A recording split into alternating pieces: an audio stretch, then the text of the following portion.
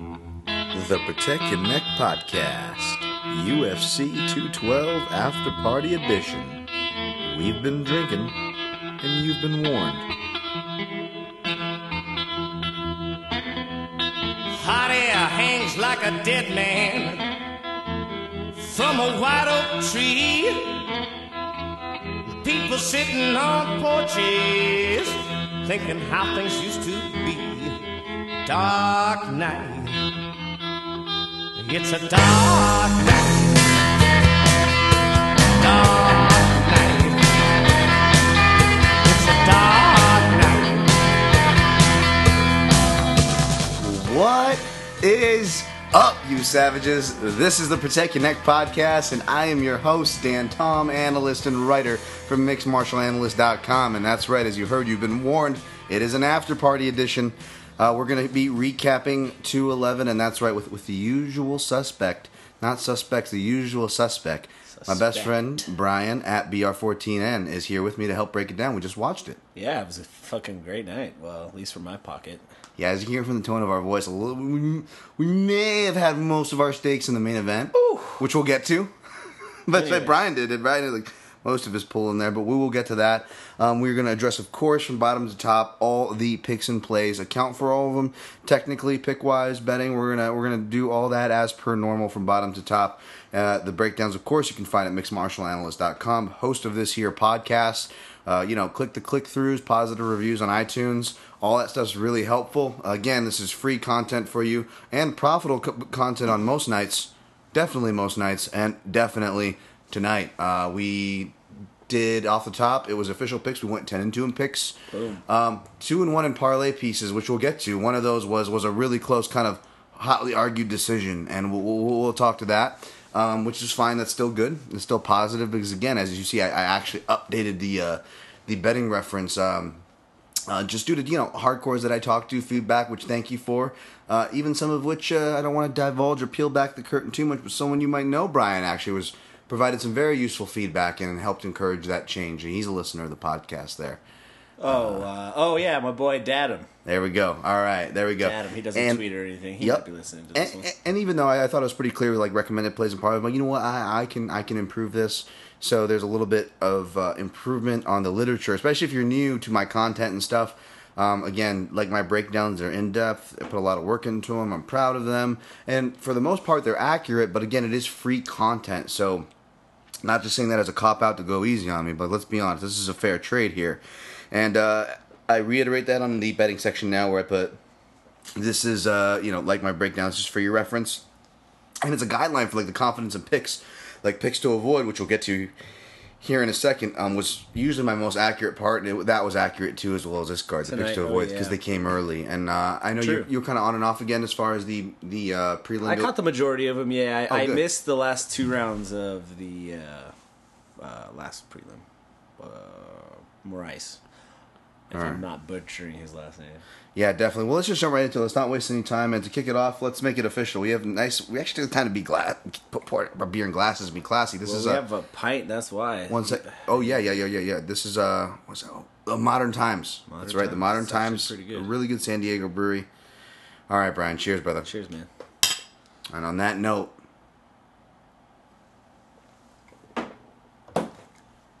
we jump into the prelim card and hopefully get to the main card before these beers kick into the other beers we've had. All right. First fight on the card. This one is Devison Figueiredo. There's an Alcantara in there, but we'll leave that out because there's an Alcantara on this card. So we'll just make that easy versus Marco Beltran. Did you see this one? I missed it. I actually, now that I'm looking back at it, I missed the first two of this. I know the result of the next one. But Yeah, you saw the end of the next one, which we'll get to. But this one I had Figueiredo, who's a debutante, but was favored by the odds makers, and correctly so. He had a little bit of risky defense, which could be trouble against Marco Beltran, who is wild and sloppy, but he hits hard. But the real caveat here was Marco Beltran was coming down from bantamweight for the first time to fight at flyweight, which was weird, and I don't really like it. He got rocked a couple times. Figueiredo was just on him, relentless, but Beltran just fighting his heart out. You got to feel bad. He lost his mother about 5 days ago and decided to still fight. So, I mean, I didn't play the fight, but even if I put money on Figueiredo, I would still be rooting for Beltran just because of that. Fuck. Yeah, absolutely. Just because of that. Yeah, so imagine that mental state, Jesus. Yeah, so props to, not props, but I mean like thoughts and prayers and all that. Respect, yes, to him. But Figueiredo did show improvements in his defense, was actually keeping his hands up, showing the ground and pound and positional awareness he did in the regional scene. Will be interesting to see him get matched up further. Hopefully, they just kind of take it slow and let it build, because those flyweight prospects, boy, do they get rushed to market, huh? Good Lord, yeah. They get spoiled. They get spoiled for their, too soon. It's like they're filet mignons. They're soufflés in the making.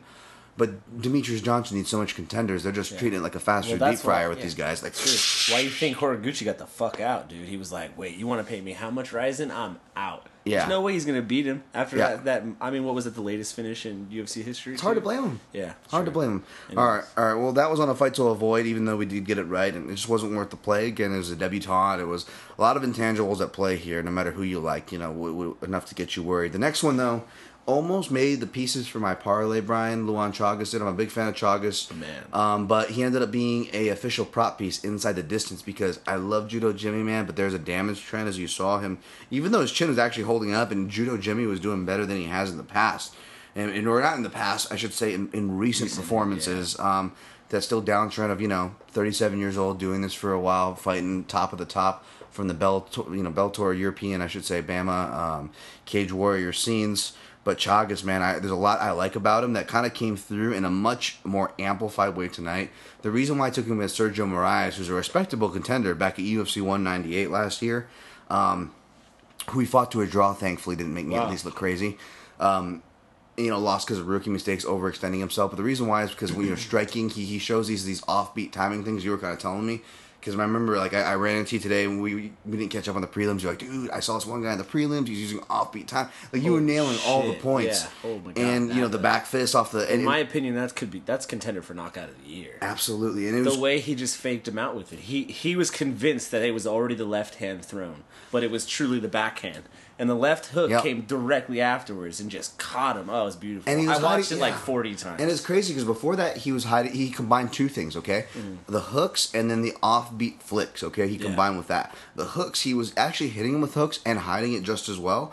Earlier in the fight, but in a different way, he was punching with Judo Jimmy. Every time Judo Jimmy was coming and punching with the straight punches, he was kind of doing check hooks or if he, over the top, or if he was pushing forward the same time Judo Jimmy was pushing forward, he was coming with a right over the top, depending on which stance he was in. Oh, yeah. And then what he was also doing was kind of flicking off offbeat jabs, and it was kind of like, so it was just like a 1, 1, 2, 1, 1, 2, 1, 1. 1, 1, 1, 2, kind of, sorry, I hit the mic there, but, he's just throwing these offbeats kind of there, changing the timings and rhythms up, and he built upon that, not to the level of a builder of a fighter we'll talk about. Halfway through the fight, right? It was like 2:30 of the... Yeah, I mean, Jim Wallhead was coming correct. I mean, not just having a chin and showing his quote-unquote toughness. With toughness can mean just the guy that eats a lot of shots, right? Totally. You know what I'm saying? But no, Jim Wallhead, I mean, offensively, he was doing well, too. He hit Chagas, made Chagas respect him, but...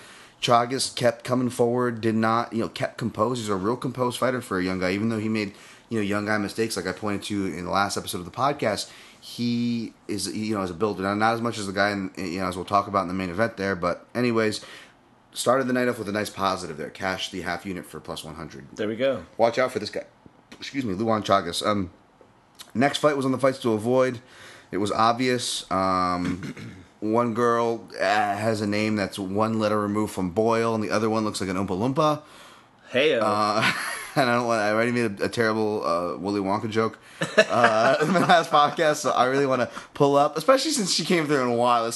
Dan, can you give the fucking girl some respect? Like, poor fucking girl. Brian Stan even kind of led to that because he said, she's finally fighting someone her size.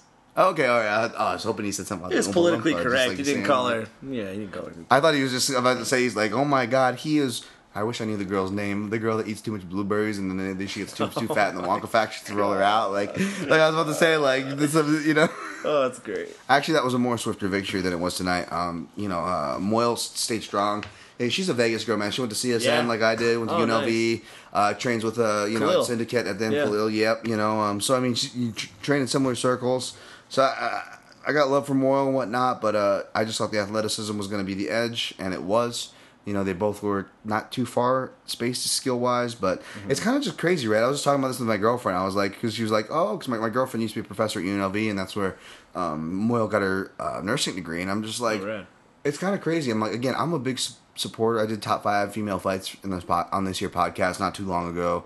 I'm a champion of growth of all martial arts, including for females and all types. There's nothing like that. Like, all jokes aside, I'm all about that. Oh, of course. But let's be honest here when I talk about the reason why sample size and the reason why the females are using my fights to avoid this, because not just MMA with all its weird stuff, and that when we compare it to other what other pro sport and compared to MMA, like there's a long list of that analogies to start like that, right? Yeah, totally. But for this one in particular with Moyle, she's a nursing degree. It's like, what other sport where there's a girl, she's not particularly athletic, let's be honest, right? By any means.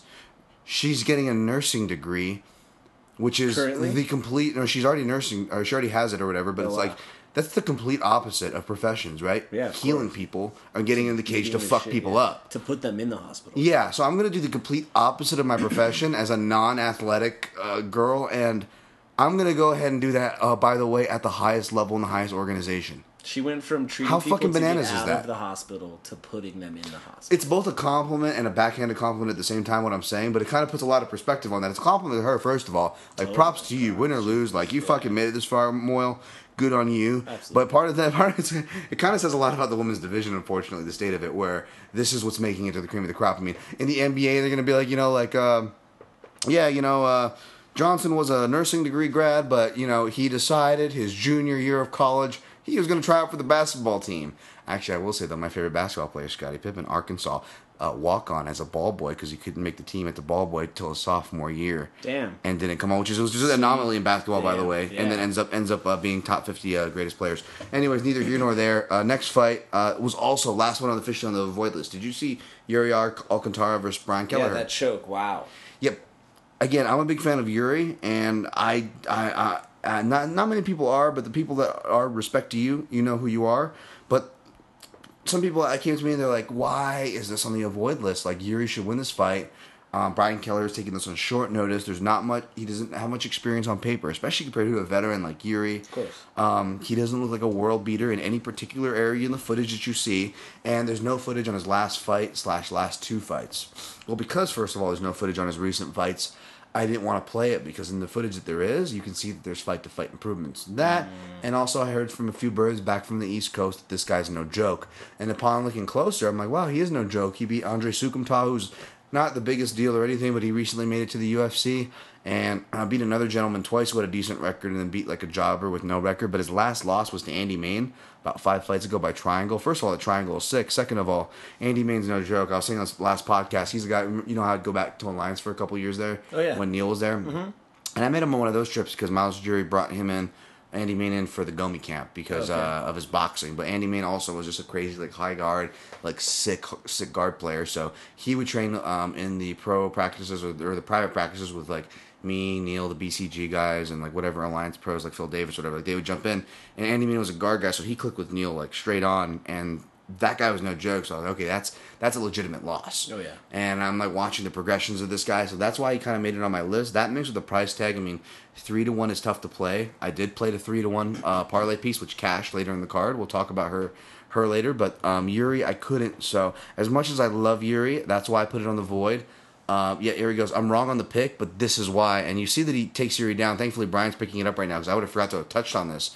It looks like a fast tap, and it may have been because you even hear Kelleher, who apparently from inside circles, people say he has a squeeze, as you heard in the commentary. They reiterated that point, right? How fast was that choke, though? Yes, but even Kelleher, even though he's got a renowned squeeze, he even said he was surprised he tapped so fast. But see his eyeballs there? Yeah. Yeah, what I will say, though, is here's a rule of thumb. The arm guillotine is the hardest guillotine to get. It's really tough, right? Yeah. Because just like a triangle, a lot of times on a triangle, I will just, I'll protect my arm from getting arm barred or manipulated so it doesn't get, if I'm caught in a triangle choke, and they're trying to get my arm across my body to finish the choke, pull my head down, squeeze, right?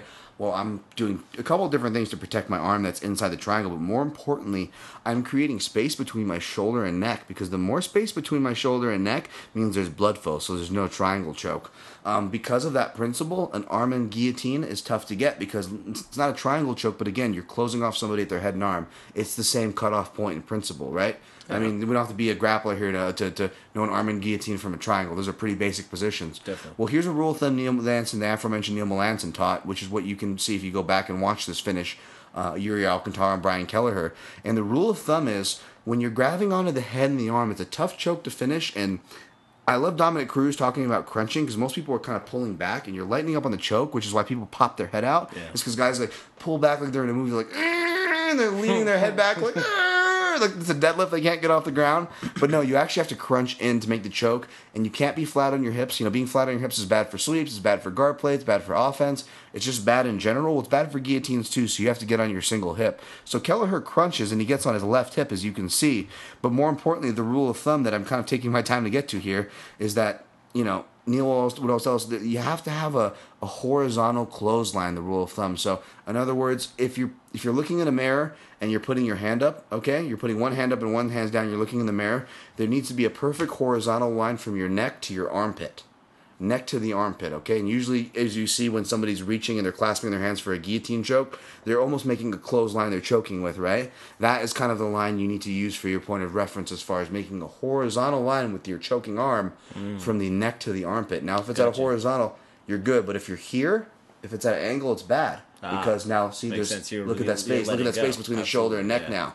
And I'm sorry it's bad for the podcast as far as that last part of the detail. But it's okay, I'm getting it. But yeah, but that's kind of the rule of thumb for arm and guillotine. So we're going to move on to the next fight, which was Johnny Eduardo versus Matthew Lopez. A lot of people, from the public to the sharps to people, you know, I respect, hence the sharps, moved this line. The line I felt was correct, opening around a minus 170 to 180 as far as Matthew Lopez being the favorite, but I believe he closes a dog.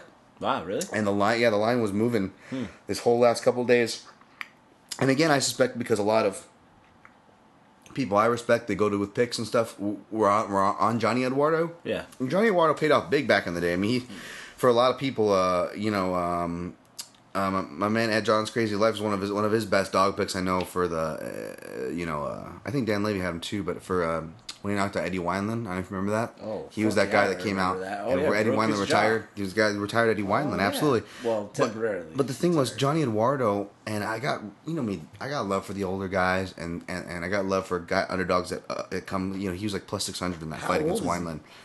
He's 37 as a bantamweight. Oh, wow, okay. Well, what's more crazy? He's been fighting 1996. Wow. Yeah, how many guys have been doing it that long?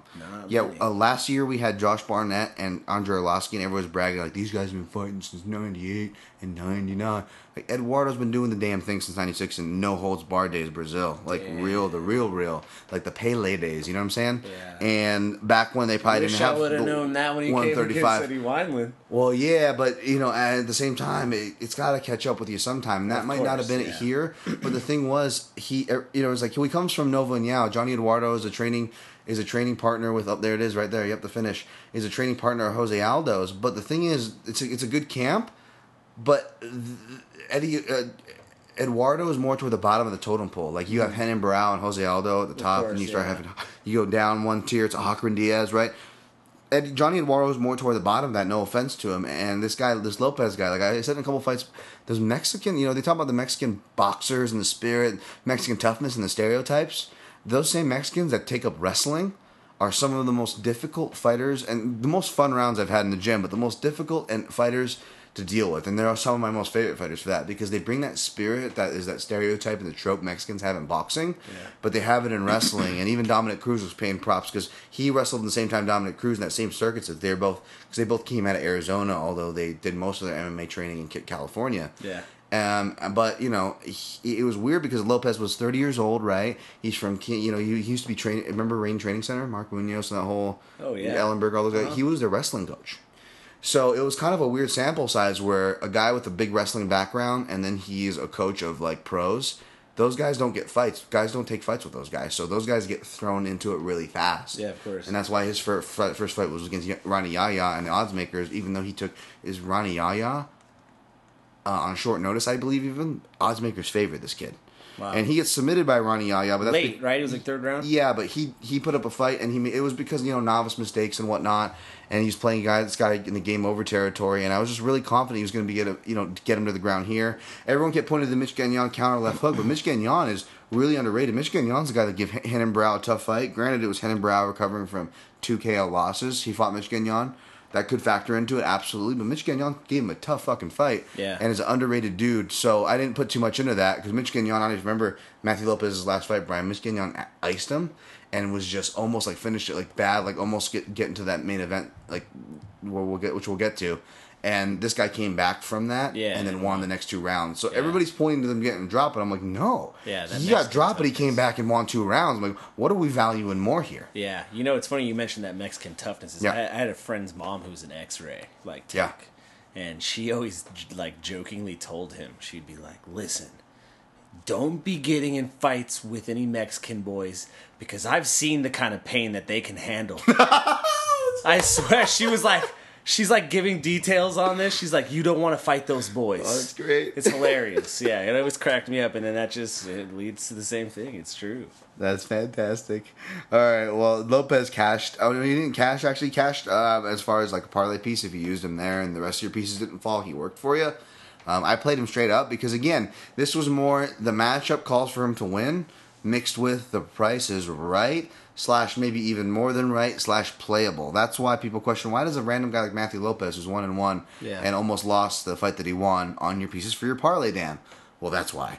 And even though the prop didn't cash by submission, the analysis was spot on. He outworked him on the ground, and then you also just had a weird 50-50 position, which there's another one which we'll get to in this card, and you just see as we're watching the replay here, Eduardo was kind of just too tough for his own good, and Yamasaki, sat there. Those Brazilian refs will let the Brazilians take He heat, owed him won't money, they? I swear. He had to have. Fucking Yamasaki, dude, in Brazil. I tweeted this, and it's nothing toward Yamasaki. Like, I appreciate a guy who throws hearts and looks like Rob Schneider on a non-hungover day.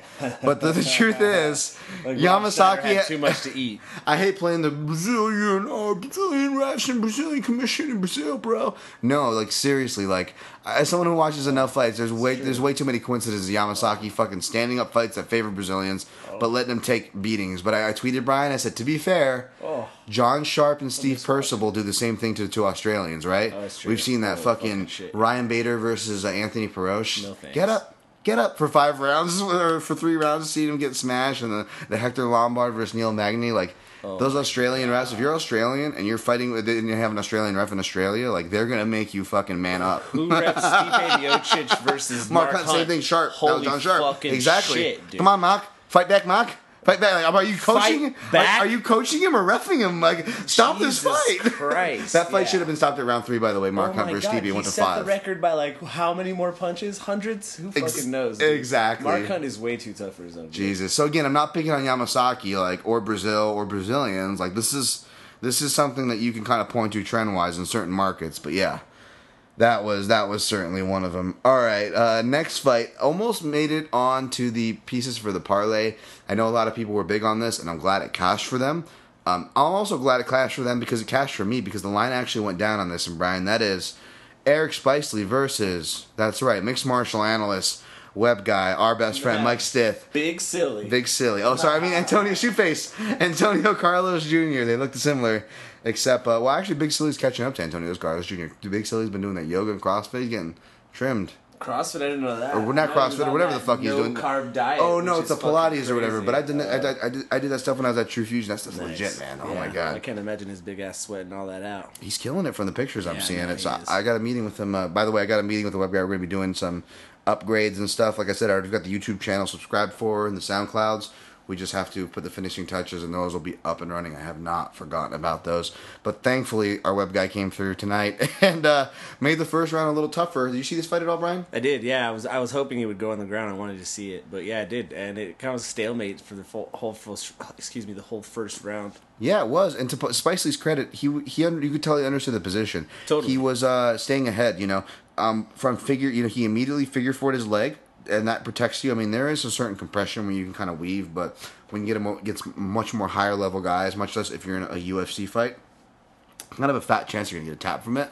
So Eric Spicely does one thing I always champion, figure 4ing the legs. And at one point, he even tried to sit up which we saw, Matthew Lopez do. He didn't exactly cross his legs every time, although he did. But Matthew Lopez did the same thing where he grabbed the back of the head, because you always want that counter leverage. Even if they do have a good grip on your heel, like an arm bar, what do they have to do? Same with a leg or any kind of joint. They have to sit back, right? Mm-hmm. But the thing that we were saying was bad for the guillotine is good for any type of joint manipulation. That whole sit back, and if you grab the back of their head, they can't sit back, and your knee is safe. It's not getting any tension. So Lopez did that smart thing by holding the head and elbowing. Spicy had a few opportunities where he looked to do that, which was smart, but couldn't get it, and that's why you saw him smartly abandon and go for something I always champion, which is wrist control. Mm-hmm. And again, guys, if you have one hand of theirs, that means they only have one hand. If they only have one hand, it's hard to submit, choke, or pass any type of position with only one hand. It sounds like the stupidest thing in the world. That's why when I always say, you turtle up, stand and give the back. Doesn't mean turtling up's wrong, but you have to do certain things accompanied with your turtle. You have to do a 2-on-1 grip, which you hear corners yell from, and go 2-on-1, pin their hand to the mat, put your ass up in the air like it's a big, apex point, like a triangle, and then you're good, because you make a ski slope that's hard for people to get on their back because they're going to fall forward like a ski slope. And again, with one hand pin, you'd be surprised. Trust me, if you're a grappler, do this experiment, both pinning someone's hand and having someone pin your hand, whether you're in half guard, side control, all the positions. You'll see how much it disrupts you, and it almost makes you want to pull your hair. And once you realize that, you will start fighting hands any time you can. Trust me. Okay, I didn't yell that enough, but Carlos Jr. kind of gets out of that little turkey fight next round, comes back strong. Way strong. Granted, Spicely helped him. He tried to do the shitty, half guard pull, but didn't have the Damian Maia, Big Nog, Antonio Nogueira, get up chains from it, and allowed Antonio Carlos Jr. to kind of settle in, take the back in a beautiful back take. And Carlos Jr. doesn't need much space. Like when you see him take his back, Spicely doesn't even do the traditional turtle that I always kind of point to for giving backs. Like a guy like Carlos Jr. is so good at taking the back. He just needs the small of your back, and you'll see he'll kind of scoot and jump his shin across, like vertically, going across the lower part of your backbone horizontally.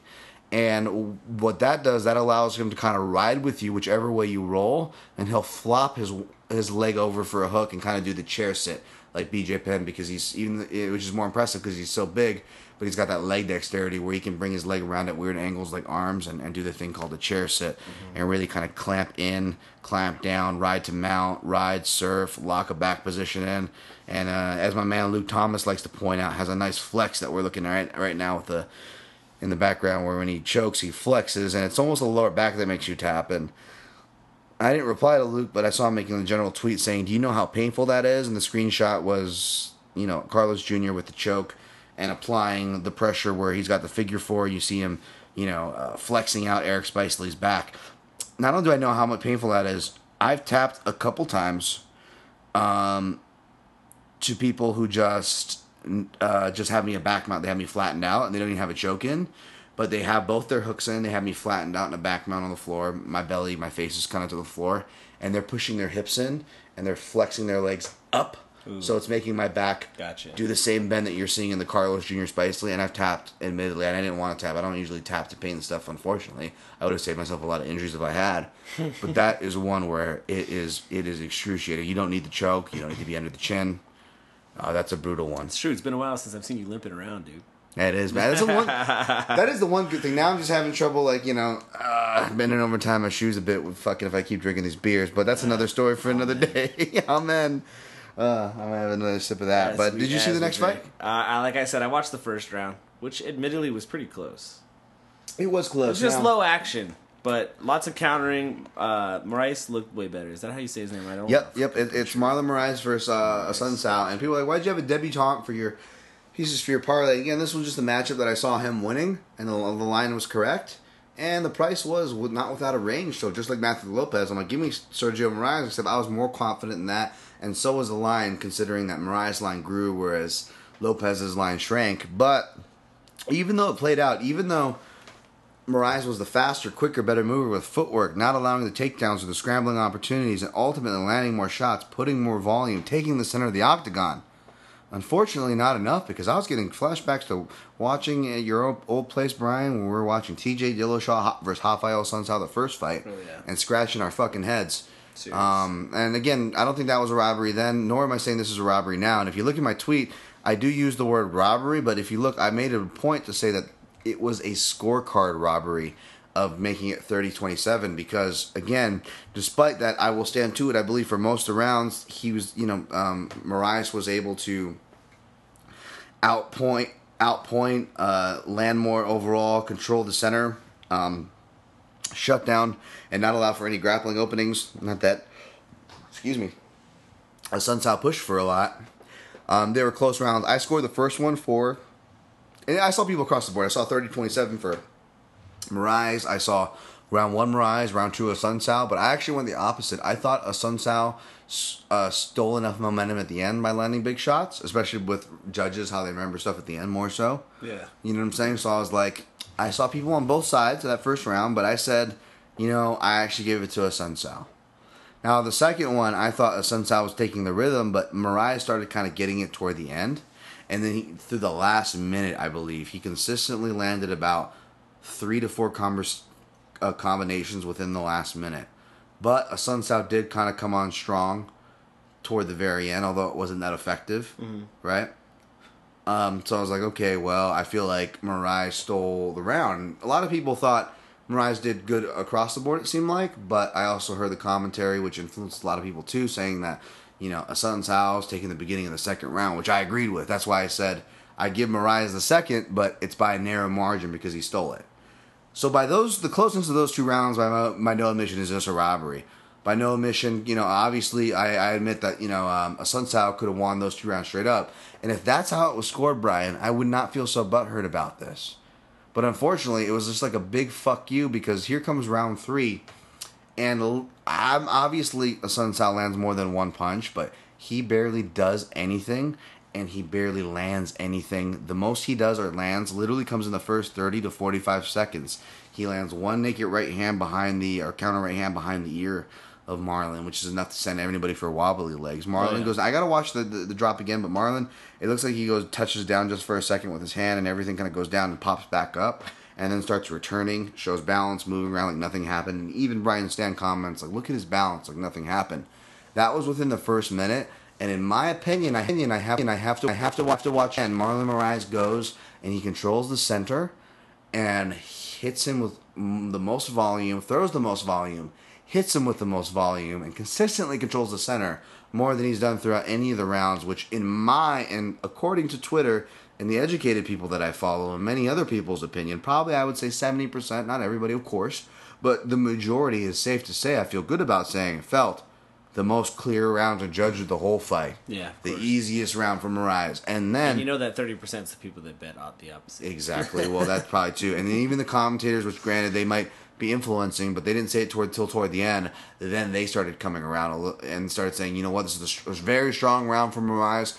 So what should have been the closest round, not only did one judge with a crucial scorecard give a 30-27 to Sunsao, which was a scorecard that took the fight from Moraes' hands, but apparently even the 29-28 Moraes and 29-28 Sunsao, all 3 of these motherfuckers gave the third round to Sunsao. Jesus. The most clearest round. So again, I didn't say robbery then. I'm not saying robbery now, and I still have to watch. They're both Brazilian. And I know too, I right? put money. Yeah, they both Brazilian, and I know I put money in this and that. But honestly, that's a shit in the face right there. The most clear round of a controversial close fight. Forget how much money. The most clear round is scored by all 3. That's a fucking flag if I ever saw one. I'm not saying he was robbed. This could have easily been a split decision for a Sunsao. Let's not get it twisted. But man, look me in the face and say you agree with that 30-27. Which, by the way, I did see people even who had a Sunsao winning say, "Hey, I don't agree with 30-27." So I'm not coming at anybody or anything like that. But man, that was just a ridiculous decision. Definitely. And they're talking about like worst ways to lose bets. My man Daniel Levy was tweeting that the other day, and I would say my worst way is probably just because this is the way like I lose most of the times. Even though there's really bad calls, like the Kamosi call last card, I'll admit to it. But honestly, not only my positive, most of my bad, my and you know this, Brian, because you've been there too.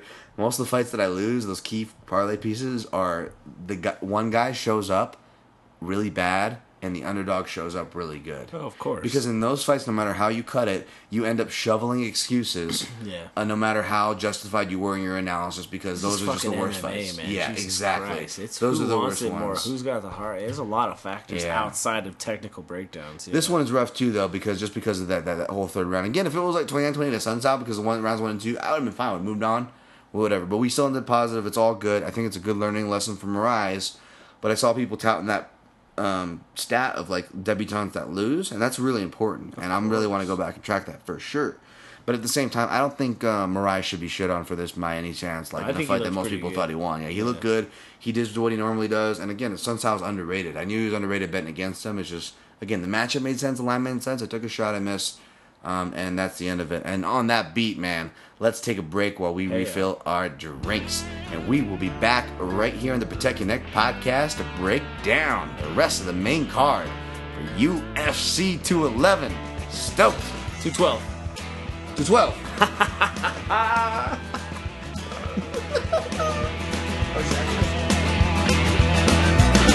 Cucarachas enojadas.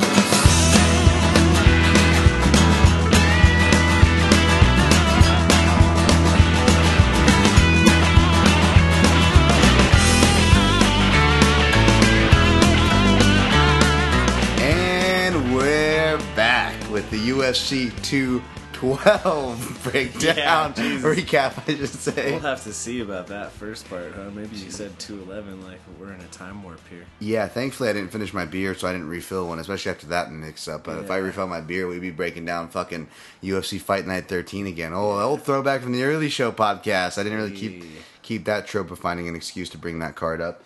But no, you can't have the beer. Brian's dog Luca is trying to drink some beer right now. He's a lovely boy, but they're curious, aren't they? The boxers. Yeah. Speaking of boxers, we had a pretty well, I don't want to say boxing based. There were some hard kicks thrown, but a barn burner in the opener. I stayed away from this one. I did actually sprinkle. I lied. I said no plays. I did throw like a $3 bet on the TKO prop for Yancy and Medeiros, which thankfully, but no chest pumping by any means. This was just for fun. This was Yancy Medeiros with Eric Silva. Now, as you know, prelims / mainly that first fight, the main card. Usually the worst for Dan Tom on these after-party editions because I'm in transit for the most part. Most of the cards, especially the big cards, I'm going here to Brian's house, so I'm driving over. Usually they're walking out as I'm kind of coming in, saying hi, getting the dog settled, doing all those things. Is a whole another story, yeah. Yep, and then even then catching up on Twitter. So I was like kind of head up and down, up and down. Of course, when I put my head down, I missed some crucial key parts. So I'm going to hand it over to my man Brian here, who really saw a lot of this fight. How did you see this fight? Who did you have going into this? I should say first, Brian, and then kind of talk us what you remember of this fight watching. Oh yeah, Medeiros I had coming into this fight, obviously. Eric Silva's been really inconsistent. He has his flashy, great performances, and then he kind of just drops off. This fight, I felt like he had a really strong first round. I mean, there was definitely points where he had gotten hit, got wobbled, maybe wobbled, but definitely was getting tagged in the first. Right. But I feel like he ended the round the strongest at the end there. But Yancy Medeiros, man, I mean, his fight style, he reminds me so much of Nate Diaz, man. The way he throws his hooks and all that, it's great. Even like the smile's like, okay, come at me, bitch. Like, what do you want? What do you want? But yeah, I love his fight style, man. I knew it was gonna happen eventually, but he's tough. I don't see him getting KO'd because most of his fights have been TKOs, like the Dustin Poirier up against the cage. He just gotten beat up so many times. But with this, I mean, Eric Silva's tougher than shit. Let's be real. But we know that he's more suspect to get dropped in that fashion. A lot of people may have said early stoppage. I don't disagree with it early stoppage, but at the same time, he got flatlined. Yeah. He went from on his feet to his head slapping on the back of the canvas. So yeah, the punches in the canvas probably woke him back up, you could argue, right? Yeah, absolutely. And I mean, he was sitting up, but he wasn't doing much. There were punches still landing, and we don't know where it would have led from there. True. And yeah, I mean, well, I was kind of opposite, but same with you in the sense, I mean, obviously I picked Medeiros and ended up siding with him if you read the breakdown, but I came in, this isn't hyperbole, but I came in leaning towards Silva. I was surprised to see, which I guess makes sense, the odds makers opened Silva as the favorite and the line shifted, as it should have, because again, I ended up siding with Medeiros too, but I initially came in siding Silva. Size, his transition games and ground games really underrated. He definitely could have won this fight here. That was his path here, right? Yeah, of course. But it was the striking that kind of underwhelmed me because I think too much was made of that early Eric Silva. That, oh my God, he's so explosive and powerful. Oh, yeah. But when I went back to watch, not only was he only throwing ones and twos at a time and wide open for counters all day long, Kim ruined him. You know, he only for as long as he's fighting explosive and crazy, only 4 TKO victories to his record whole career. That's on the ground standing. Wow. Yeah, exactly. And again, now you couple that with what you said, Brian, the damage trends of him recently, especially this post-USADA Eric Silva. I hate saying that, but Eric Silva is one of the guys where you can point to both physically, numbers trend, and when opinion. was the Don Young Kim fight? Because I think that had a lot to do with Eric Silva's whole entire. That's where his style was catching up to him. That's for sure. I don't know about the biological stuff of what it was in his body, but his style, that's where that caught up. You know, turned about the dog, yes.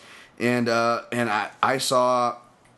Even though it was a different shot, Dong Young Kim was throwing, straight overhand left, kind of desperation and stepping off to the side. Yeah. This was one of those woo-woo things, which my woo-woo feelings, as much as I hate saying that, they paid off, man, because I had 2 woo-woo feelings, and they were both about Hawaiians, who I initially came in siding with their opponent. The first one, we'll save the main event. I know, I'm already, cheating to it like the fucking 5th time now. I wanted to fucking shotgun a beer over that. Oh, we will. Actually, I'm going to send you for a beer before we get there, by the way. I don't care. Yeah. We're not going to take a break for that. But the first one, Brian, was Yancy Medeiros, and I said in my breakdown, and I tweeted this out too, I'm like, I hate to see it. It's not a reason, but not only the information I said about how we should temper our pre-existing notions on Eric Silva when we stop and look at things in relative time now that time's passed, but I see that check hook landing all day. Oh, man. And I asked you because I missed that first drop, which was a right hand over the top as he was kind of coming forward. Temple. He was like back of the head. Yeah, and I was like, tell me it was the hook because you want to pump your chest or whatever. Yeah, but it was a completely different scenario. It was Yancy coming forward. But what I was talking about, even though Yancy, he was still coming forward. Well, no, he wasn't coming forward. Yeah, the hook came after a 1-2, but it was still a check because when you throw a 1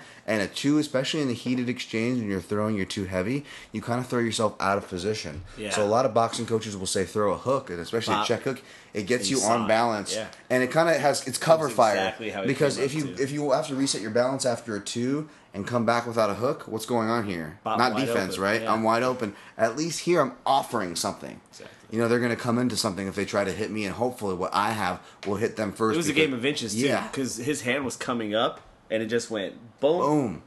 But that check hook is wired into Yancy Medeiros.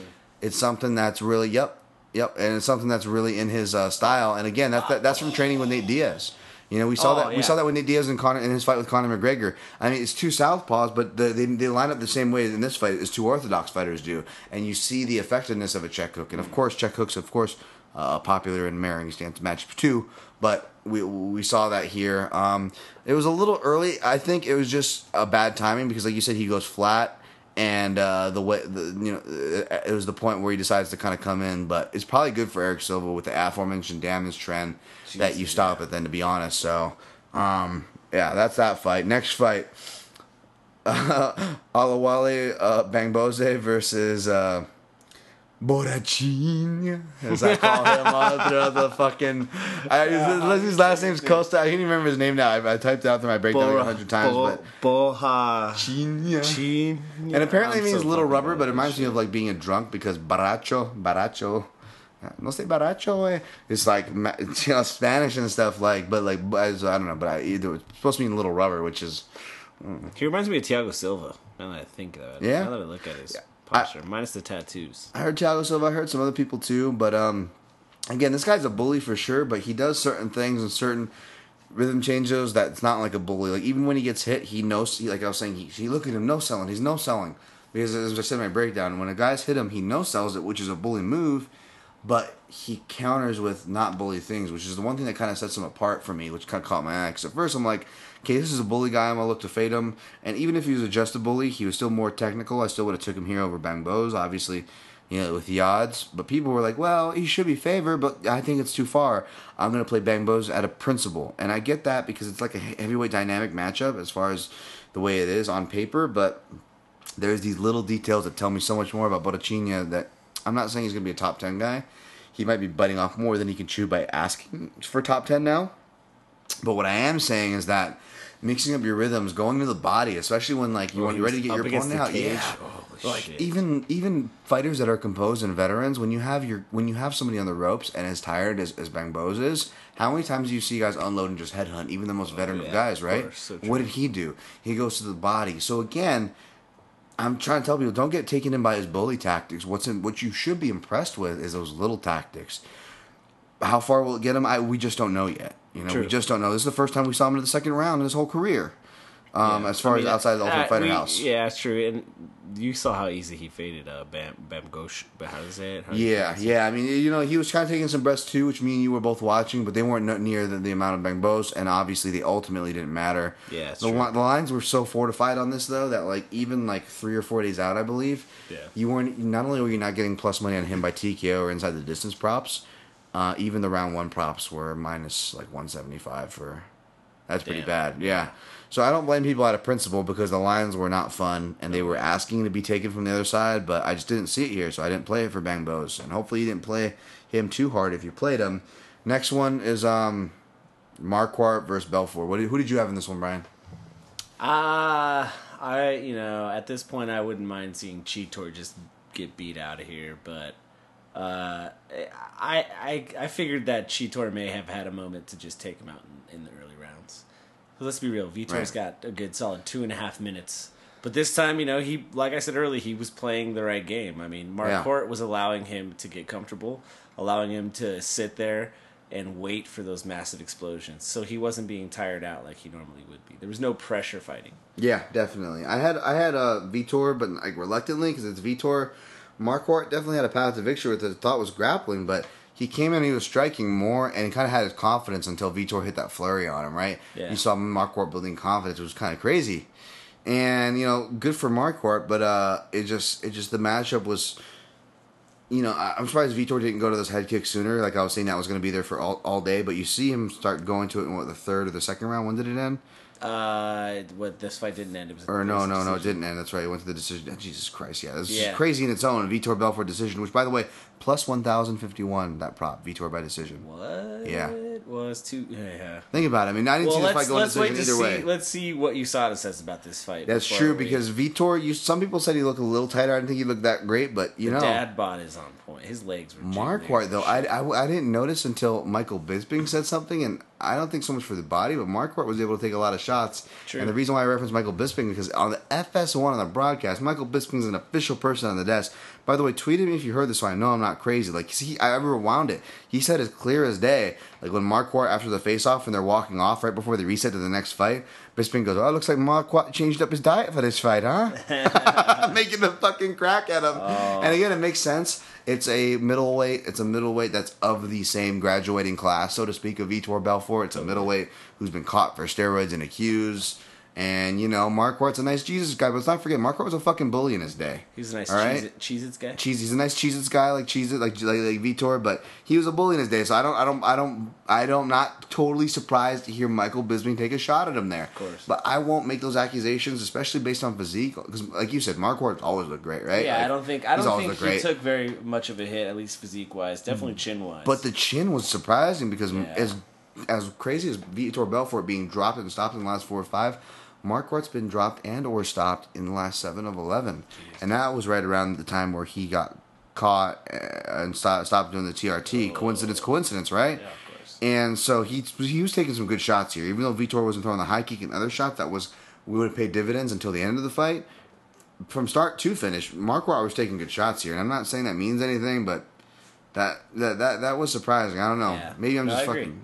No, when was the last time we saw Marquardt get rocked? Maybe 7 of the last 11, but when can you honestly think the last time he got rocked in a fight?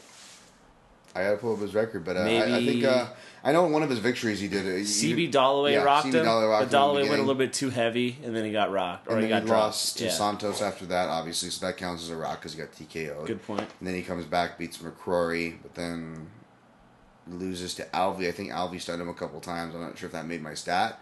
because I didn't include stuns. I only included if he was actually physically dropped or stopped. I So even then, with that being said, that's even more kind of scary stat, right? Yeah, you know what I'm saying? Because that's like not we including said, times it's where always the guys you want to worry about that are able to take the damage. I mean, stun, it's tough. Stun is like kind of being speculative, so I really just try to include dropped or stopped in that. When I get stats. But yeah, no, that's what it is. So, but yeah, it was. Hopefully, y'all didn't play too much on that one, but it was that was the read. Didn't see it go in the decision, but since they were both counters, and there's no way Marquardt's going to beat Vitor in Brazil to decision, in a decision at least. That's true. All right, before we refill some beers, why don't you introduce the next one, and you can put a little flavor on it. I know you appreciate both these next fighters in different ways, Brian. I don't know, man. There's something about these two. Like, Gedalia, there's something about her. Like, the fact that she could beat the shit out of me, and I could do my laundry on her abs is, like, so hot. Is the shaved head play a factor? Is that like? That's weird. I'm not down with the Skrillex. That's not a signal to you. That's not a signal for something. That's like Xena Warrior Princess shit. That's like shit I'm talking about. Like where she could just beat the shit out of me, or like people that try to fight me. I'd be like, yo, don't make me get my girlfriend beat your ass. But Carolina's like wife. I would bury the shit out of her. She could wink at me for the rest of my life.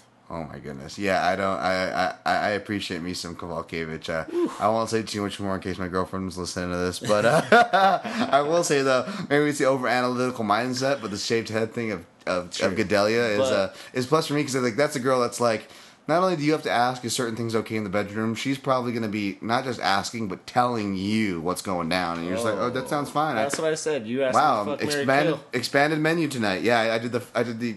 Fuck, I gave you an easy one though. I mean, it was true. It was between those two and what was it? Your favorite girl? Yeah. Well, I said I couldn't choose Gedalia as the fuck because she would end up fucking me. Oh Jesus and that's just Christ! Not okay. By the way, shout out to Luciana Andrade. I think it was the second or third last episode I co-hosted at Junkie Radio. She was in the studio. Nicest girl, man. Like no ego, like you would stereotype for these ring girls or anything. Like she's got like a law degree, business degree, moved to Florida, starting her own business. Yeah, really entrepreneurial and just a real smart girl. And she's I guess tan, longer hair. She used to be a little more thicker, and she joked about that herself. And she's kind of trimmed down a bit, but she's real seems like a real quality human being there. So see that we balanced out the sexism here on the Kentucky Neck Podcast. There's no sexism. Look at that. I was saying she could dominate me. There's nothing wrong with that. We can talk about maybe girls being on the wild side with some shaved head, but we come right back by empowering women with an education. And oh my god, it'd be a privilege to hold Jenny Andrade's hand. Let's be real. All pervertedness aside. Oh my God. Just to be seen holding that woman's hand. Yeah. Holding hands is not the text messages that you saw between me and Brian earlier today. I'll leave it at that. Let's break down this fight. We'll keep it PC. It'd be an honor to hold that woman's hand. Oh, Jesus, holding hand. Maybe even just share eye contact for like 30 seconds. Jesus. All right. Well, I better not tell you next time she's in the studio. No. All right. This fight, I honestly expected it to go to decision or maybe an over. I didn't play either. Lines were inflated, but the arguable inflated line that people were arguing, which usually is the truth when it comes to female fights because they have momentum swings. Oh, absolutely. When you can't finish, but Claudia could finish, and I stayed away from it. But her 3-to-1 price range was well worth it. That's why she was the final piece of our parlay that cashed. Would have been 3-0, god damn it. But no, it's okay. Claudia Gedalia, man, did she put on a really... Yeah, I asked you. As soon as she took her back, I was like, so what's her submissions like? I just can't think of any time she's ever gotten a finish, let alone a submission. So it was. She hasn't got a submission in nearly 7 years. Great, though. Yeah, she hasn't got a submission in nearly 7 years. And that was her first finish in the UFC, according to John Anik. Yeah, it was, actually. Yep. And again, I said, even though I didn't call for the submission, what I did say in the breakdown was that... Kowalkiewicz tends to turtle to give her back, and that's not good against Gedalia, because even though I saw Kowalkiewicz having a submission defense, she's such a good positional grappler, Gedalia is, that equals, giving her back might not equal submission, but it equals you losing a round. And it equals Gedalia not getting hit because she's on your back controlling you for the round, right? Yeah. But yeah, she ends up taking it a step further, getting the finish, and cashing that. So thank you, Claudia. And man, Carolina, you gotta feel bad for her. She took it hard. Yeah. I mean, there was really nothing that it was a short fight. You got finished, which is a bummer, but I don't know. It wasn't like it was one-sided, but it just ended quickly. She didn't have time to show how good or bad she was. Indeed. Do you want to do that beers before we crack the main event? I'll set it up, and you want to grab one? Yeah, I'll grab them. I'll keep the party rolling over here. All right. Brian's gonna go grab us some more beers. We finished the Modern Times, so it's probably gonna be the old Hell or High Water, which was awesome to see. Like some of y'all like tagging on social media, trying the beers that I try here and tagging me. I really appreciate that. Extra shout out for the Hell or High Waters to Brandon Dowell there at the Junkie Gathering. Hooked me up with some and brought some when we were doing those beer tastings in the sports book. That was really fun. That was a crazy week. I'm still recovering from that week. I think like last night was like the first time I actually got past 6 hours of sleep since last week's gathering, which is insane. But anyways, thank you, man. While Brian divvies out the last of these Hell or High Watermelon beers here. We vodka these shears? I don't know about you. Can actually, that'd be great. I'm That's not soloing vodka. I don't want these people to think I'm an alcoholic. Jesus Christ. Or that I'm still in college. Well, I'm not spending the night here, so I have to, eat and re-up on waters and whatnot. I don't know if shotgunning's gonna. You know what? Fuck it. I can't shotgun though. I'm not good at that. I'm a bitch. I'm revealing. I drink neat whiskey and I drink Tom's IPAs, weakness. but yeah, I don't have the man card when it comes to the chugging. Well, I'm not a great chugger. I'm sorry. Cheers it. All right, cheers. Bink. Oh, that was good. Oh, that's some tasty. That's really sweet after that IPA. Tasty wheat beer right there. Wheat beer after the IPA. Hello. Went from a Citra Hoppy from San Diego to the San Francisco sweet wheat. Yeah, I've been to San Francisco I wonder if a handful of times. I've never gone to this brewery. I'm going to have to do that next time. I wonder if sweet wheat stands for something different in San Francisco. Oh, I'm sure. There's a million things for that. Yeah, rough trade. Jesus, Dan, that's not what it means. All right. He's trying to get all the attention. Yes. All right. Main fight, baby. Main card. Alloway versus Aldo. Waldo. Yeah. As you know, I'm not going to go through the whole breakdown again. But I had Holloway. I played Holloway inside the distance at plus 389, I believe it was, for half a unit. The only round prop I did was round 5 because I had to stay congruent with my breakdown. I didn't say round 5 in my breakdown, but I said that Aldo is essentially going to hit Max Holloway with counter rights and leg kicks and whatever he wants to. He could take him down if he wants to, too. But the more he does without finishing him, the more detriment it will be. Totally. So in other words, as successful as it looks and as exciting as we got, those flurries in the first round, if he doesn't finish him, Max is going to build and build as he does, which also means Aldo does not get the rounds to recover he usually is. I know I wasn't alone betting here. In fact, no way. Brian, I dare say, was all your plays on Max Holloway tonight? Every single one. The only thing I didn't do was our degenerate play of the night, which was the draw. Thank God you didn't. Yeah, I mean, there wasn't. You didn't? I did. Hey, I thought you did. I did. I 100% Okay, I was gonna say. That's what started my whole betting. I was like, I wonder what the draw is on this fight. I mean, the chances of that are pretty accurate with the lines. Well, that was definitely if you took that bet seriously, that means you didn't look at the GIF attached. Oh, geez. And if you didn't understand the GIF attached, then you should go straight to hell because that's from the Chappelle Show. That was one of those things where we were just like, hey, this is kind of worth it for the one shot in the world. But, yeah, it was a good night, man. I texted our buddy Joe Suzuki, who's out working in the Peace Corps in Costa Rica. I said, spoiler alert, Daddy got more money for Costa Rica because I'm going out there in 5 weeks to see his ass. It's going to be a good time. Fuck yeah. Shout out to Joe. Y'all heard me. I said I said I was going to go. Then a couple episodes ago, unfortunately, I can no longer go. But Brian is going, and he's going to be partying in my stead. But, man. Oh, my God. I have to. Yeah. He listens, so I'm sure Mr. Suzuki appreciate the podcast. It's going to be a good time. Or the shout out there on the podcast, but that's awesome, man. Well, I'm glad it cashed for you, cashed for me. Hopefully, it cashed for you guys too, especially round 3. Shout out to your boy. What was it, Levi MMA? Oh yeah, I was gonna say I got some shout outs coming, which we'll get to in a second. But let's do him now. At LEEVIS7. Oh yeah, S7. Yeah, at Levi MMA or something like that. But that's the handle. Played round 3 all day or something. What was his words were, but. Yeah, he said bet the house. I had already played all my bets, but I had $5 left in my Bovada account, and I was like, yeah, fuck it, I'll play some blackjack on Bovada. Turned that quick into $28, and then I bet all the rest of that per round on Holloway, and I bet heavy on round 3 due to that. Yeah. Excuse me, due to his tweet. So props. I owe you a beer if you ever come to Vegas. There we go. Absolutely, man. I mean, and I don't blame him because round 3, I mean, you want to talk about round 3 fighters. There's a lot of different variations of round 3 fighters. There's the popular one people talk about now, which is Yoel Romero. But the crazy thing about Yoel Romero is there's no process to his round 3, except for the fact that if you watch his wrestling footage, Yoel Romero would wait until the last crucial point, the last final frames, depending on what the points was on the match, and put the gas on the pedal. So this isn't anything new for Yoel Romero. It's very risky. As great as he is and athletic as he is, which is the key for him being able to pull it off, not exactly a process there. There's a really weird but underrated round 3, which I rave about. It didn't come to fruition, but I go in that fight, but I went into depth about it in the Carlos Condit versus Damian Maia, and that's a round 3 Carlos Condit. I mean, that's the guy that dropped Robbie Lawler, GSP. We came to life in those old school fights. Hiro Mitsumura, one of my top 5 welterweight warriors of all time. It's top 5 I gotta do. God damn. But you just spoiled one of them. Forget you heard that, folks. But I mean, there's certain different types of round 3 fighters, and Holloway's been a long one. I mean, Andre Fili, Clay Collard, all these different round 3 finishes he's built to, especially the early part. People don't realize, like, Holloway came through adversity and got a lot of round 3 finishes in this early part of his 10-fight win streaks. People only remember, the back half, and even that is a selected few, the layered defense.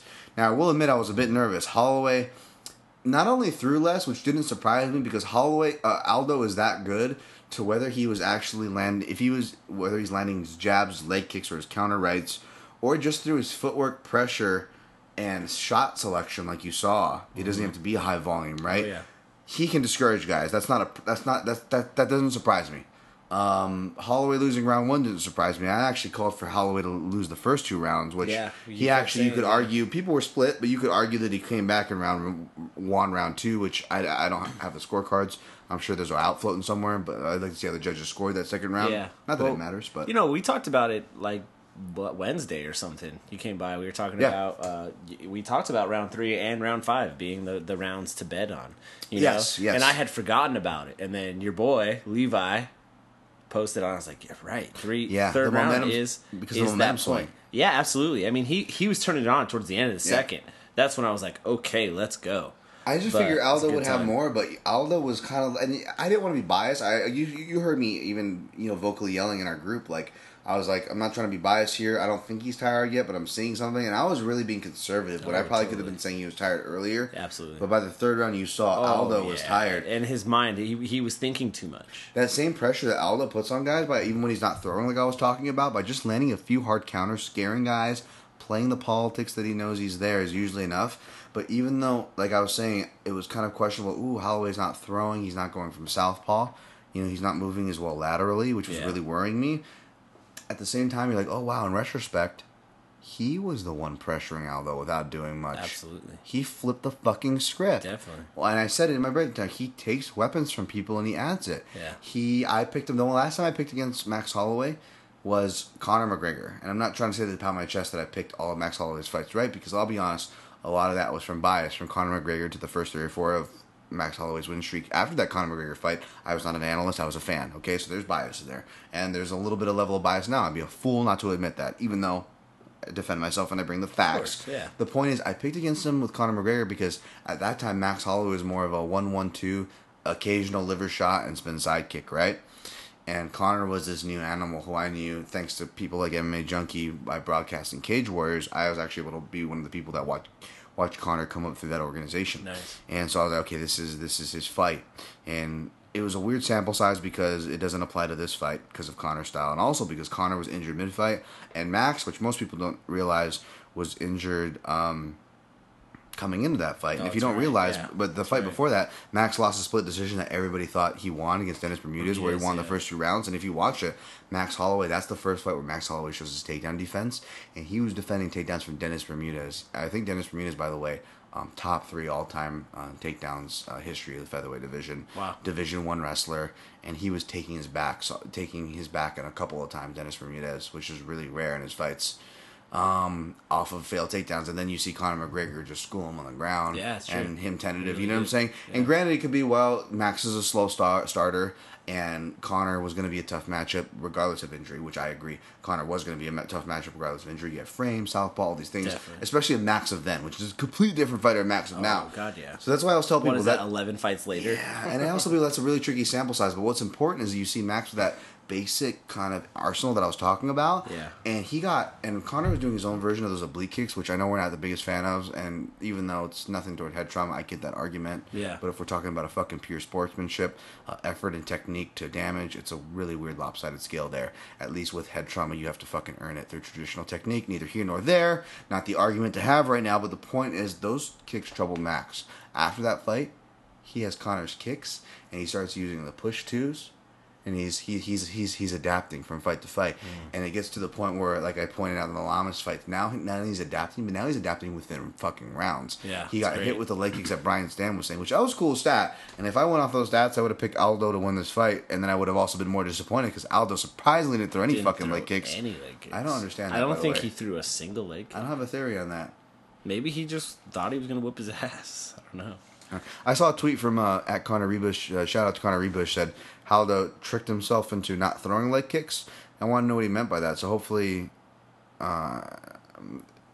Conor elaborates on that or something on the next Heavy Hands or whatever. But because definitely respect that dude's opinion. But yeah, I don't have opinion for myself even to offer for that. So, but yeah, like I was saying, he builds, within the rounds, and we saw that in the third round, except usually it takes some time to build, and I thought it was going to take him more time, especially against a great like Jose Aldo, and the motherfucker does it all within one round. The third round, the round we were talking about. Oh, To bring yeah. it back to that. Oh, 1-2, 1-2. That's Over the it. top. That's what dropped him. It was in 1-2, Aldo's head. 1-2. Yep, throwing think. it over the top. Pretty drunk. Maybe read it. And again, I didn't bring this point up to you. I kind of beat people's ears, so I don't want to go too much into it, Brian. But a lot of people, Brian, were pointing to the fact that Max Holloway has a 69-inch reach and Jose Aldo has a 70-inch reach. Brian, does that fucking matter? And even after the fact, obviously, it's easy to say in hindsight. Before, forget we saw this fight. Max Holloway's so good at moving in and out. Yeah, it doesn't matter. Yeah, It doesn't matter. There's no way. Like, whether you were picking Aldo or picking against him, that reach difference shouldn't matter. It didn't matter. It's not about me being on Holloway's side or trying to rub it in, by the way, when I say that. It's regardless of what size you were on, that shouldn't matter. And again, I'll be honest, I'm a bad reader. I didn't go through and read Fightnomics. Shout outs to Reed Kuhn at Fightnomics 3, but I know this more because of shout out to at Flying Brian J. He always quotes this stat from or fact stat from Reed Kuhn, is that the reach difference, because he went out and did the legwork as far as matches and relevance, is that it doesn't show statistically to factor into a fight unless it's 6 inches or more, the differential. Wow, that's So people arguing that Aldo was a longer fighter than Holloway not only looked stupid in my opinion, no offense, but like it doesn't matter in those stats or whatever. He's so good at moving in. And again, now it's not coming at anybody that picked Aldo. There's a lot of people that I respect. How do you not pick? And you all know who you are. I respect you. You had great arguments for Aldo. I'm not coming at you, but the reach thing was one thing where I kind of had to put my foot down. And I don't really think I need to. I think that's a pretty. I mean, with the way he moves, I think that should be something that people should recognize. But I'll reiterate the best I can. And I don't think I need you now, because the fact that Max Holloway made it work against Jose fucking Aldo, I think speaks volumes in its own. Absolutely. And again, Aldo looked great. He had time. There's all reports from his camp were good. He looked physical. I don't think there was these intangibles of McGregor, like the McGregor where post USADA looked funny. McGregor in his head. I'm not saying any of those are true. I'm not trying to take away from McGregor's win or Aldo as a human being or fighter. But let's be honest, none of those were at play here. We don't know. Of course, I don't know. But none of that, seemed to be at play. And that was the thing about my Holloway prediction, was that none of it had to do with steroids, chin, fading, not looking good, any intangibles. It was all techniques. It was all techniques that played out, and it was all techniques that played out against the most technical fighter. So I'm sorry, I don't mean to bump my fucking chest, but I'll bump my fucking chest at that. And for minus 13 seconds, the only featherweight champion in UFC history. Oh, way more impressive than fucking Conor's victory over him, in my opinion. Well, let's be real. Conor McGregor hasn't defended a belt. So No. once that dude defends a belt, he could hold his stake. But, and forget me being biased. You know me, I've said in this podcast, like, you know me, Brian, I'm kind of have a weird bias where I don't get impressed by the explosive, flashy guy. I'm impressed by the guy that overcomes adversity, that builds his way to a win. The Darren Elkins. Well, that's fucking amazing. I didn't even pick him, and I'm fucking. I was talking so much shit about his chest tattoo, and then he came out of there, and he was just like, I fucking love this guy. Yes. That was a moment where, Jesus, you're like, trying to do everything. He's true Indiana boy too. His favorite beer is Miller Lite. That's hilarious. Like we asked him when he was in the show at MMA Junkie Radio. We interviewed him like the Monday after, and he was like, Darren, it was the best win. It was an epic one, most win of your career. You're in Vegas. You're higher life, biggest payday of your life, plus the bonus. What is the Darren Elkins drink of choice? I don't know. I know you're only limited to certain drinks, certain things right after the venue, but how does Darren Elkins celebrate? You might have only just got home, so you might not have had to have that real drink yet. What's that drink for Darren Elkins? Liquor, beer, what is it? Big setup ghost gave him. We're rubbing our palms. Darren Elkins is feeling loose. He's happy. And he goes, Miller Lite. I think he says it like that too. How do you not love that guy, dude? Oh man! I'll tell you what. There's only a handful of people I would not be wanted trapped in an alley with, and Darren Elkins is one of them. Oh, I love it, and I'm not hating on my Indiana brothers and my Miller Lite lovers. You know who you are, but Darren Elkins is a special claymation Matt Damon love from fucking Team America. That guy. Love it. How did we get on Darren Elkins? But yeah, anyways, but Jesus Christ. I don't even know how we got on that. What the fuck were we talking about? The Holloway? We didn't even baka on these shears. We didn't even baka on the shears. But no, seriously though. I'm sorry to bump my chest on that, but it was, especially after a rough couple weeks, or not a rough couple weeks, Yeah, personally, but as far as pick goes, it's been good, and it was rough for picks last week, and it was nice to remember. So, oh hey, Dan, you know what the fuck you're talking about when it comes to this analysis shit, huh? And I'm sorry to bump my chest, but hey. Did pretty good tonight. I did pretty good tonight. Because again, it's not even we all the picks. did pretty good tonight, but Dan Tom definitely did. It was the analysis, even the wrong ones like fucking Mirais or the avoid on Kelleher. That's fine. I'll take those losses. Completely fine. It was a good night. Hopefully y'all did okay. You gotta enjoy the good ones while you can. I'm usually too self-deprecating and apologizing, but fuck that. A lot of people, aside from you, Brian, been telling me to not do that. So fuck it. Fuck the internet I'm sorry. trolls. And yes, and again, there's you know who you are, you internet fuck face trolls. Actually, I had some trolls repent to me doing the we're not worthy. Just I got a couple of those because people were talking. That's good. Because some people were talking shit before the Holloway Aldo thing, because I didn't remember that they're just reading my tweets and they were like, and again, I admit that there's bias, but if you read my breakdown, I brought facts that prove themselves tonight on why Holloway This is the bottom line. This is a disclaimer for all you retards out there, and I hate to use the hard R word, but if you are a grown man and you are blaming another person for a decision you made financially, you can go fuck yourself. Yeah, but also thank you, because it's dumbasses like you that made me revamp my little pick section to clarify things. But anyways, but it's all good, brother. Really, it's all in love. You win, you lose. We lose big. We'll probably lose big more. We move on. It's fine. Cheers in, exactly, because before we drink, because again, I admit that there's bias, but I admit there's bias, but again, I also admit I'm glad there's a Hawaiian champion, man. I'm not gonna lie. I'm not gonna fucking lie. Cheers to that, brother. Like he said, he's like, come on, UFC Hawaii, let's make it happen. It's like, you're the fucking champ, dude. It's happening now. And I'm gonna cheers to that. Cheers we should go. Let's fucking go. And another shout out, by the way, to at Tombstone Stint. He did a piece on SureDog. I retweeted it. I didn't tell you about this, Brian. Oh, yeah, no, I saw that retweet. Yeah, I didn't have time to read the article. But it was really good because he put the whole, Mike Goldberg kind of ruined the Hawaiian spirit of Scrappers Hawaiian. I'm like, you motherfucker. I kind of miss him, dude. Me too, I miss him too. But if you were ever wondering where that stereotype comes from, this guy does a really good article breaking down kind of the history of how we were colonized and how we were actually...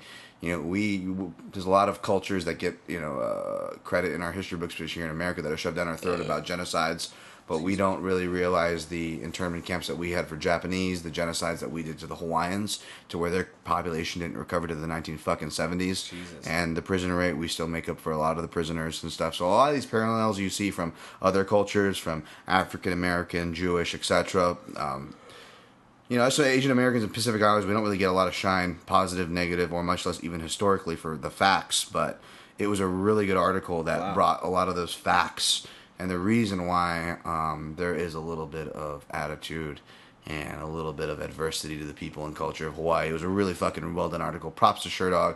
Props to @Tombstone Stint for doing that. You know, as a Hawaiian born martial artist who loves history, obviously I'm kind of the demographic that it should hit with. So in one sense, that shouldn't mean a lot, but by also that same sense, it does mean a lot. And I really hope you read it, because forget the breakdowns of me pounding my chest, or forget the awesome features from all the awesome writers out there. This was the real deal. By the way, there was some awesome writers out there, and I will say it.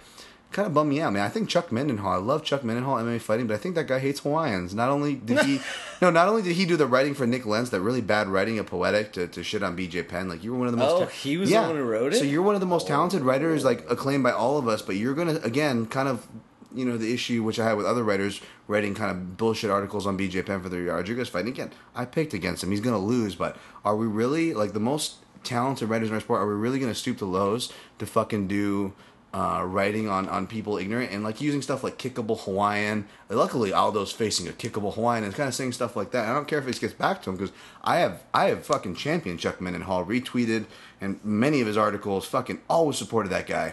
But it kind of disappointed me, I'm not gonna lie, because it just seemed like a very one-sided article. Now you mix that with a Nick Lentz thing and this and that, and I get it. I think a lot of writers were responding to a Joe Rogan comment earlier. This is where it came from. It was a Joe Rogan comment earlier the week of Aldo. McGregor's loss taints Aldo forever, and people got mad, and rightfully so. But unfortunately, dumb fucking idiots, and which is not, you know, a surprise, but unfortunately intelligent people too, got caught in that red team versus blue team bullshit. Like, I picked against Aldo, but I was trying to explain to people. People were like, thought that just because I picked against Aldo means like, oh, people aren't giving respect to Aldo. I'm like, hey, I agree people aren't giving respect to Aldo, but just because I'm a fucking analyst that picked against him doesn't mean I'm one of those people. In fact, I'm one of those people that actually champion Aldo to the top of the pound for pound rankings, and you can actually go back in my timeline and see a tweet of that, and you'll also see a bunch of people rebuttal arguing with me on that point, further proving that I understand. Well, that's the whole 13 right, seconds. Yes, but that further proves that I understand and I can separate that just because I pick against a guy, that doesn't mean I don't respect a guy. Of course. Because if anybody, I'm fucking championing that narrative. So I get that that writers were trying to counter that narrative, but to kind of, you know, shit on somebody really lazily, uncreatively, and reading it, you know, maybe I got to read it again. I only read it twice, which is more than most people read anything. Chuck Mindenhall's in the Michael Bay field right now, dude. Yeah, he's getting there with his treatment to the Hawaiians. But again, I'm not trying to be biased, let that judge or end all or be all. But again, it was just like, it just really took me by surprise. So I don't know. I'm gonna leave it as a pass. But I'm tired of, you know, pulling punches and stuff. I have opinions, and if they're just, I'm going to say it. And I felt that's a just opinion. I felt it was fair. Yeah. I felt that fair criticism that I'm sharing right now about Mindenhall doesn't outdo the fucking hundreds of compliments I've given this guy personally and in public. But what a turd Nick Lentz is for not even being able to creatively talk shit to people. Yes, that is a turd to him. Because I remember when that came out, and I was like, this is the most overwritten... fucking dramatic thing. And people were like championing it, it's because there's not a lot of shit talk, and shit talk goes so far. That was grade A, which I get. Shit, yeah, but as far as shit talk goes, maybe because I'm a martial artist and I'm traditional, that shit doesn't ring strong with me. But if you're gonna make fun of stuff, at least make it good. Like, people are like, oh, Dan's biased, and Brian, you know me. I have some of the most fucked up humor that anybody listening on the other end of this microphone has ever heard. And most of my fucked up jokes, I make the best Asian jokes. I make the most fucked up Asian jokes. No, listen, you guys don't realize he's fucked up. It's fucked up. Like, I have a sense of humor. It's not me getting sensitive. It's not me being politically correct and trying to be white knight. Like, believe me, I'm fucked up. We have dark senses. And I respect people being fucked up, but at least be fucking intelligent and relevant with it. You know what I'm saying? And give it where it's due. So I don't know. I don't know about that. But anyways, that's just my opinion. It doesn't matter. We have a champion, and it's cool. But you know, now that I say this, is going to be like, ooh, I'm going to be weird picking Holloway in the next fight, because now if I pick him, it's just going to look really bad. Which is why I didn't pick him here. How do you not pick him? 11 fights in a row, just dismantled Jose Aldo. That's true. And again, it wasn't like I blindly picked him. It's not like literally the way I picked him was how it played out. It happened in 3 instead of 5, but it's almost what I said, pretty much. Absolutely. So fuck it, I'll stand by it. Anyway, sorry for that rant. Cheers to the victory. Let's end on a positive note. Cheers to finally having a UFC Hawaii, because it's fucking bound to happen.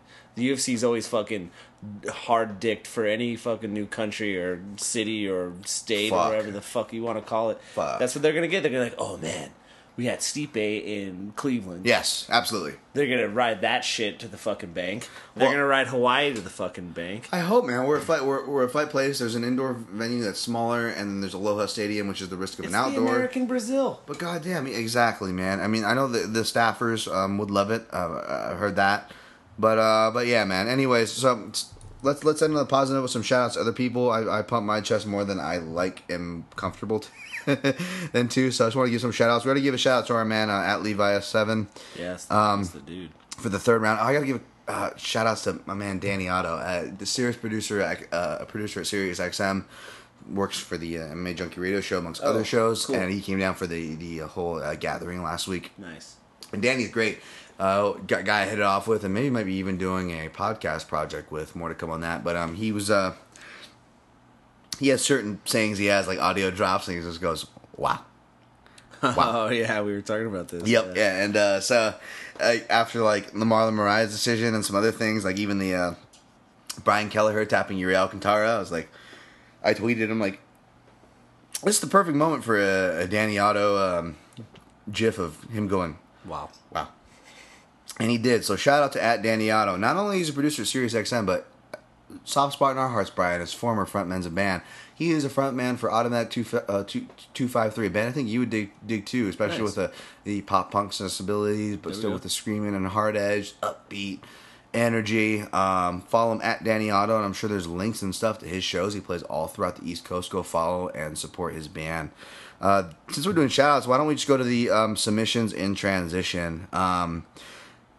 I want to give a shout out to, actually, while I pull these up, Brian, before I pull these up, and while I pull these up, I want to get your thoughts on something, okay? So we talked about before in the show, like, we need to give, like, random awards, like, like this or that. Like, what if we did, like, the UFC mugshot awards? Like, who has the best mugshot?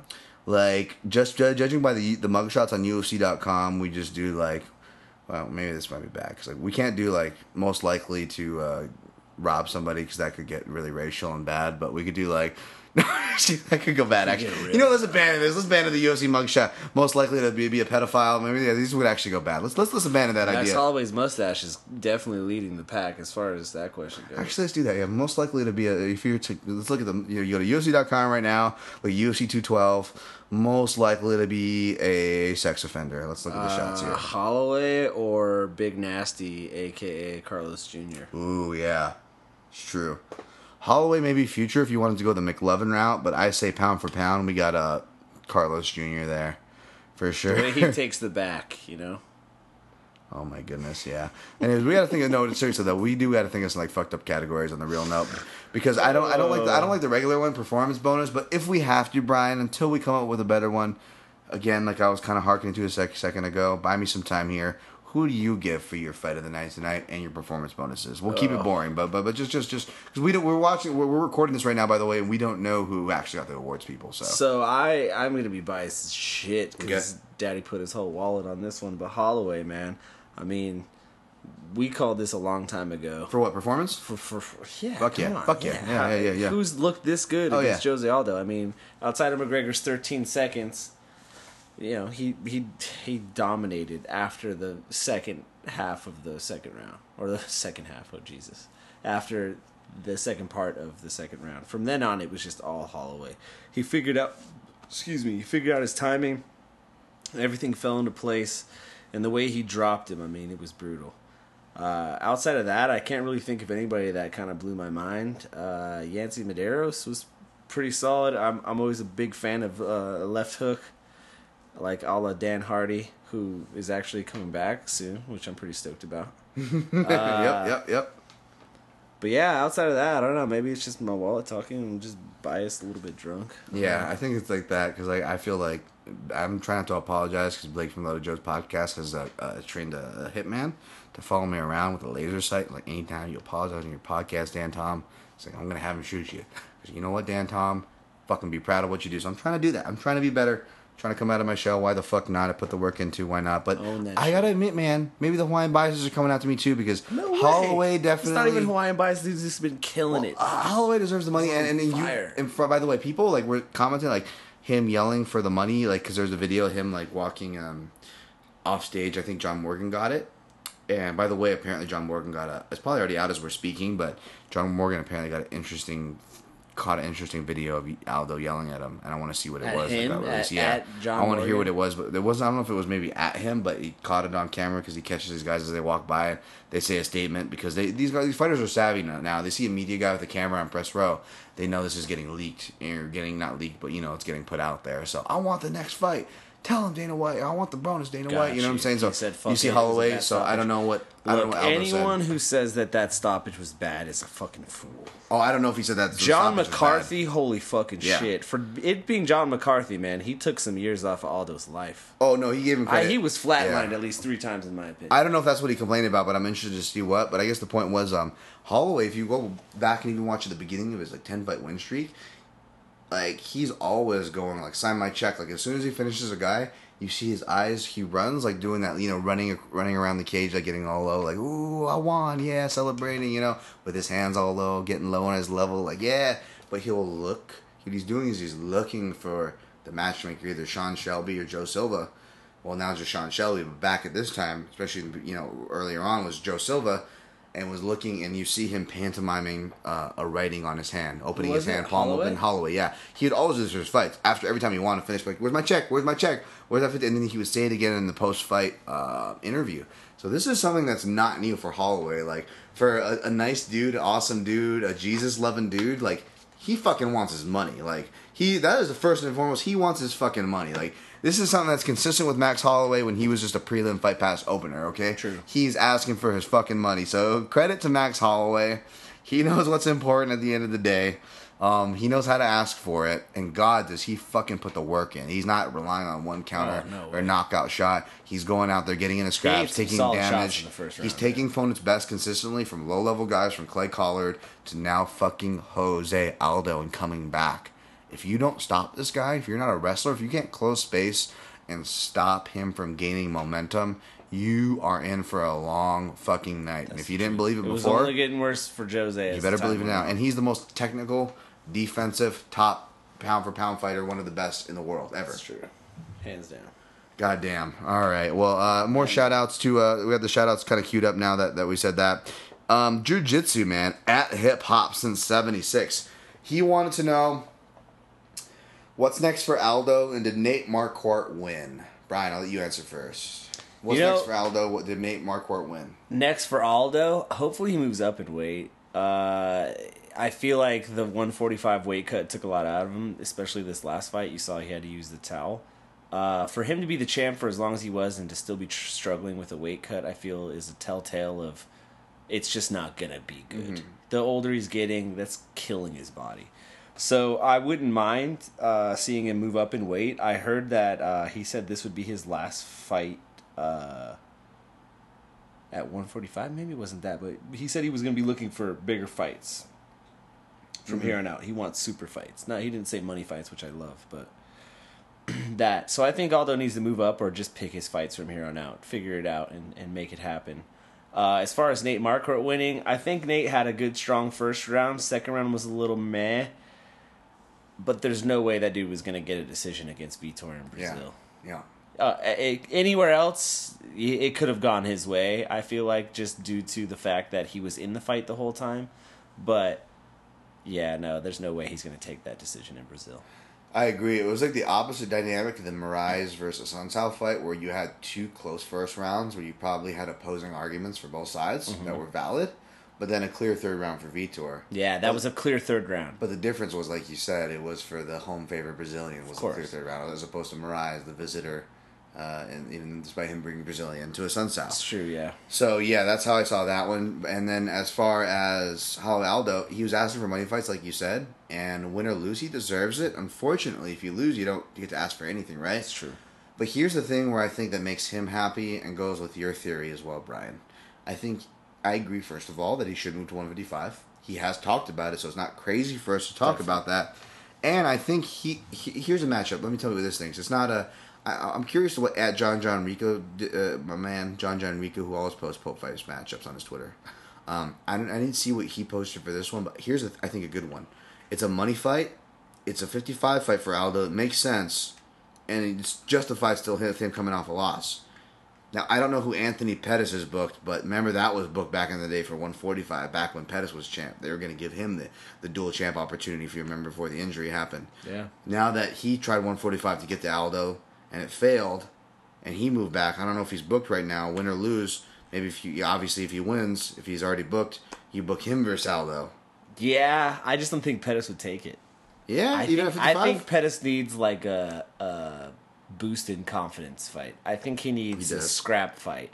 I think he needs a fight where he's more than likely going to win. He's booked right now already. I feel like a dumbass. I'm pretty sure there's people listening right now is just shouting at us. Google that while you pull that up. But that's just my opinion on that. And while you pull that up, I'll get to the next shout out. This one is Diego Torres at Dito Tay. Hashtag Protect Your Neck Podcast. Great podcast name. Considering this event, 213. Oh, I'm sorry. Always. Considering this event has several of those. Great greetings from Uruguay, South America. Oh, sweet, South American listener. Thank you, Diego. Thanks for listening, brother. That's what's up. Our buddy Raul lives in Chile. Yeah, I was gonna say Chile. Yeah. Raul, man. Fuck yeah, we have friends worldwide. Add you to the list, sir. Thank you. What you got, Brian? Oh, sorry, I had to interrupt that, but no, you're good. Yeah, you're right. They even announced it tonight. He's fighting Jim Miller at UFC 213. That's what it is. That's right. It's our opener. That's a hard opener. I hope Jim Miller fucks him up. Me too. I love me and you are Jim Miller fans, though. Me and you are fucking Jim Miller fans, though. Forever. Fucking bad mood rising. If you can fight with rising. Lyme disease and just blame it as, like, wear and tear from training, you're a tough motherfucker. And you wear a fucking mustache and do nose snarls. Yeah, that's true. That dude's and while you pound your chest and you... Because you're fucking Jersey tough. How do you not... Fuck that, brother. Holy shit. Yeah, and tough motherfucker. the greatest tweet from Joe Silva ever to Jim Miller, the most deserved tweet yeah, ever. he said, The "Hey, I hard got ass. this matchup for you. Do you want it?" He's, "Of course I want it." He's like, "Of course you do, because you're Jim fucking Miller. It's been a pleasure fucking working with you." Oh yeah, I'm glad you mentioned that. I'm getting goosebumps as you said that. Oh, it's beautiful. Like from a hard ass like Joe Silva, that you earn your compliments from that motherfucker. Of course you earned because you're Jim fucking Miller. Yeah, like you probably have to go through hell and back to earn a compliment from that Joe Silva. So right. That is goddamn deserved. But that would be an awesome match if he does. If he does win and wants to take it, you could give that to Pettis. But yeah, I'll be rooting for Jim Miller in that matchup. Fuck that. Of course, yeah. All right, next one comes from Crisp Evolution at Crisp Evolution. I agree. The PYM podcasts, pre and post, and Dan's article are a must for me before any event now. Thank you, Crisp Evolution. Much props, man. I'm glad it worked this time, but I'll be honest, it doesn't work every time. So we're pounding our chest now. I'm glad your pockets are full. And hopefully I made your pockets full with positive picks in the past. But I'll be the first to tell you, this is a madman's game to bet on. So do it at your own risk. I certainly ain't right all the time, but I happen to be right tonight. So that's great. Pardon the me bumping my chest. And for the people giving me credit for it, I really do appreciate it. But temper. Thank you, temper. Looking at these tweets from Drew Jitsu, he... said, also, can you break down top 5 hottest MMA chicks, please? Yeah, he wanted that. I told him I don't know. We kind of went we went on 3 of them tonight. Wow. 4 of them, actually, yeah. Yeah, I think we already got like a top. But if we did top 5, it'd get real creepy. So maybe we should have someone else do that. It would be, yeah, that would be. That's kind of a hard time doing. That's why I said I'm not sure. But I will say, though, I'm pretty confident, even though it's like... You should do that with Cassie. Maybe your girlfriend. Would be good. That would be good. Yeah, that would be good. Opposite perspective. Yeah, exactly. But I'll tell you what. Then we can't get in trouble. That's true. But you know what, dude? I'd be willing to bet, Brian, even though it's MMA, I would still bet that not only Karolina Kowalkiewicz, but Jenny Andrade makes it in the top 3 for fucking listener subscriptions. Look, if you don't think Jenny Andrade is a gift from God, I don't know what is. Oh, Jesus. Good Lord, have mercy. I love it. You see everybody's weird taste, including my own, come through on that match. Thanks, Jiu-Jitsu, regardless, man. I appreciate that. If you guys want to contribute your top 5 categories, use hashtag Protect Your Neck Podcast. I may actually do like a hybrid episode next week because we got my man here, Brian's 30th, his Dirty 30. Thankfully, it's on Sunday, the day after the fights. Yeah, I thought, it was booked June 11th. I'm glad it's not. That's what we thought, too. Yeah, we both thought that. Maybe we're crazy, folks. You tweet us. We would be drunk on a boat and not watching the fights. Yeah. But now we actually get to watch the fights. But like I said, I might be taking a break. So if anything, I might just do a breakdown later in the week with just a main event in depth and then just my picks. But I will do a top 5, probably have a guest on. Because again, even my loose takes without the normal, if I can't have enough time to get the normal amount of work in, I'm sure it's good enough to be amongst your reference list. I would hope, right? Yeah, you deserve a fucking break. Yeah, I deserve a break, and my reference is good enough where I can. We'll be drinking ice cold ones on the water next week. Yes, we will. Yeah, we will. Even if I have to do the old Sherdog breakdown, as I say, when you hear people just, "Dude, this bro motherfucker just breaking down this fight based on looking at a Sherdog record right now." Like, even if I do that, I could probably offer more than the average bear. So I'll make sure to get you something, and I'll try to bring on somebody that knows what the fuck they're talking about, or at least for a fun top 5, and or both for next week's episode. But that's it for the submissions in transition, which you can always submit using hashtag Protect Your Neck Podcast. Top 5 ideas like jujitsu using hashtag Protect Your Neck Podcast. Questions or hot takes the same way. We are here. Brian, anything you want to say before we get out of here? I don't think there's anything more to talk about tonight. No, but this was UFC 212. Yes. Just in case anybody caught Dan slipping earlier. Yeah, slipping. I said 211 a couple times. It was a great card. I'm happy to start the birthday week off with some extra cash in the pocket. And looking forward to drinking some beers with you on the fucking river next week. Fuck yeah, man. Hopefully we don't run into like crazy snakes when we're jumping off cliffs again. That was scary.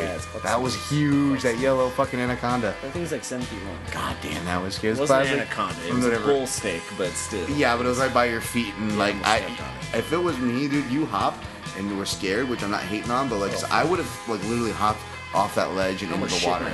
I would have fucking been done. I would have just jumped right into the rocky. The only time I've ever encountered snakes has been almost stepping on them, and that was the first time in my life. So fuck that shit. Be careful when you come out to Vegas. Watch the snakes.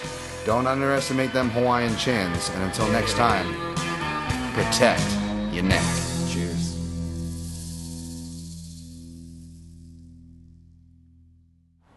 Yeah, I'm glad we kept a PG on that Jenny Andrade, dude. I was about to drop.